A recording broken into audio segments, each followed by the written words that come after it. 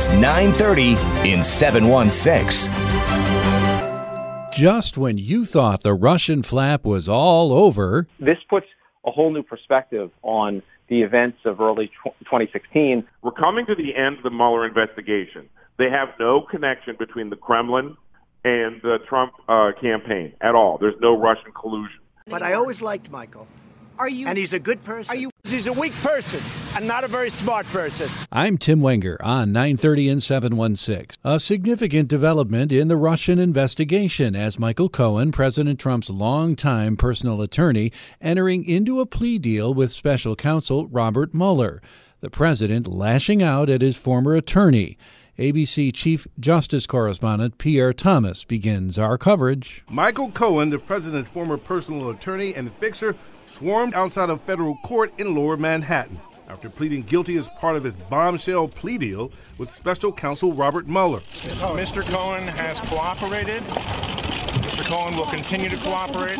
Sources tell ABC News Cohen has already spent more than 70 hours talking to Mueller's investigators about the 2016 campaign and President Trump's business ties to Russia. He pleaded guilty to lying to Congress about plans to build a Trump Tower in Moscow. Cohen had told lawmakers the Moscow project was abandoned in January 2016. He now says that's not true, that the project did not end until June, deep into the campaign. But Cohen now says he briefed the president and members of his family on multiple occasions.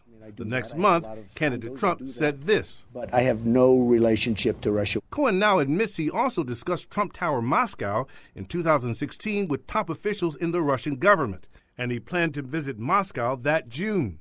According to court documents, he even spoke to a Trump business associate about the possibility of Trump himself traveling to Russia once he becomes the nominee after the convention. That didn't happen.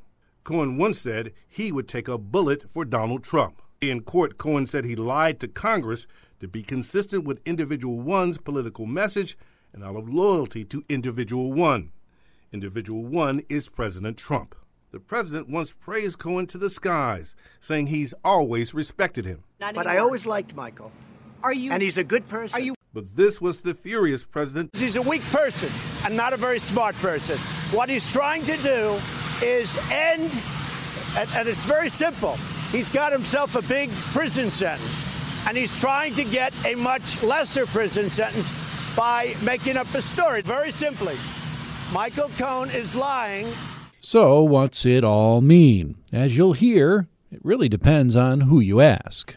Well, this puts the Mueller investigation squarely on the president's lap. ABC political director Rick Klein. What's different about this is that Cohen is saying that he lied about business discussions going on between the Trump organization, the president, the future president himself and his family, and the Russian government. These are conversations that the Trump orbit has claimed, including the president, never happened. It was never serious. This puts a whole new perspective on the events of early 2016, the very period that we know that the Russians were trying to influence the election. The question of collusion, of whether there were links with the Russians, now looks a lot different, that we know, based on Michael Cohen's conversations and documents that he's provided to the special counsel, that there were active discussions between the Trump folks and the Russian government about a potential Trump Tower. So this business piece of it is it's a twist that I think can head in a whole lot of different directions for the president and his orbit.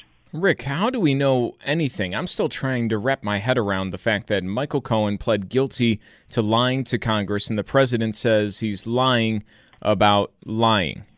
Do I have that all straight? I guess that's about right. And look, Michael Cohen is on record now pleading guilty to having lied. So he is not an ideal witness in that sense. But he's about as loyal as they come up until now to the Trump organization. This is a guy that famously said he would take a bullet for Donald Trump.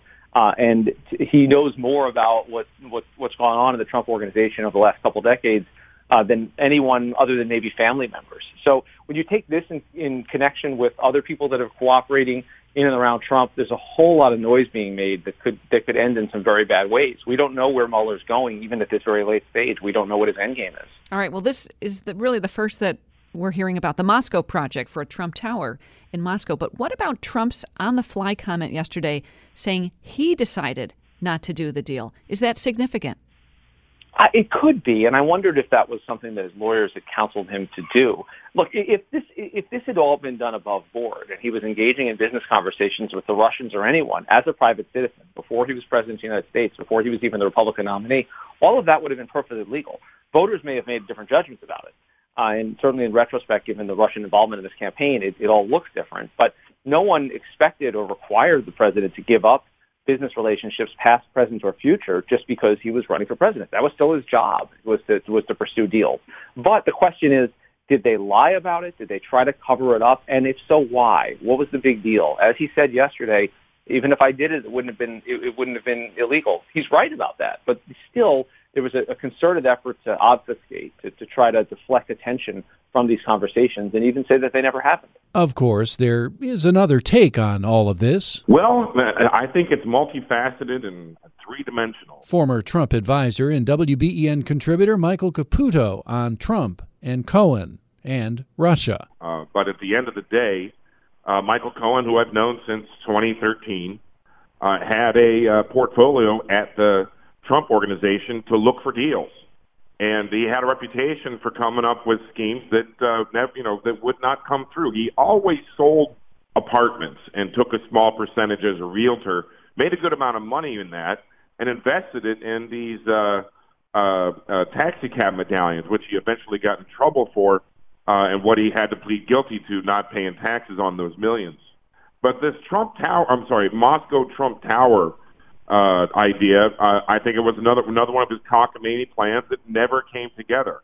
I was there for a couple of around Trump Tower. Is probably the one person in Trump Tower who had more exposure to Russia than anyone. I lived in Moscow for 7 years.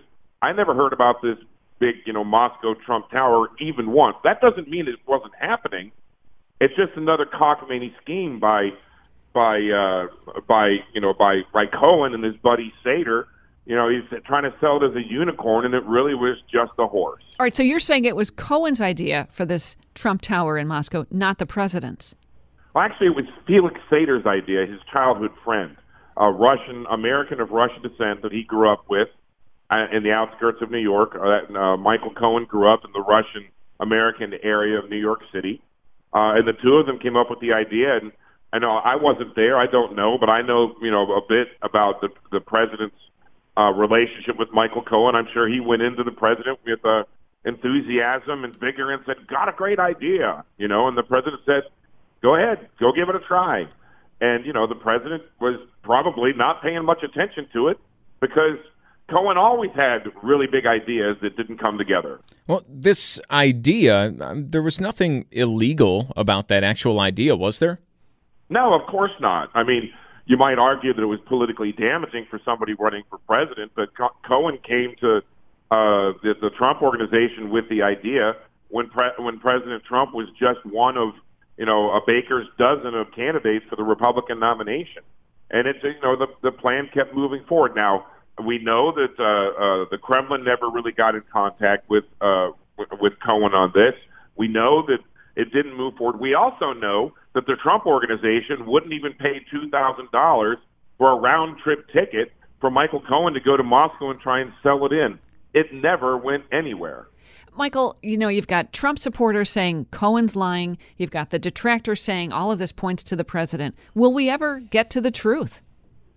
What is the truth, really? I mean, in the end, I think that what Michael Cohen is copying to is what Felix Sater has been saying for quite some time.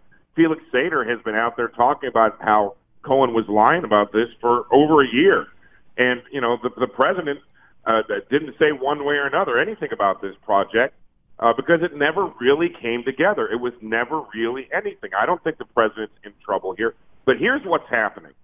We're coming to the end of the Mueller investigation. They have no connection between the Kremlin and the Trump campaign at all. There's no Russian collusion. So the Mueller is doing is getting Michael Cohen to plead guilty to something that puts a little flavor of borscht and stroganoff into his report at the end. In the end, this Cohen thing with the Moscow project that never came together and never was illegal and never made any money, never even got onto paper with signatures. That's going to be all the report has, and I'm sure the Democrats will make hay out of it for nothing. And yes, To be continued. That's 930 in 716. We're back tomorrow with another edition from the studios of WBEN Buffalo.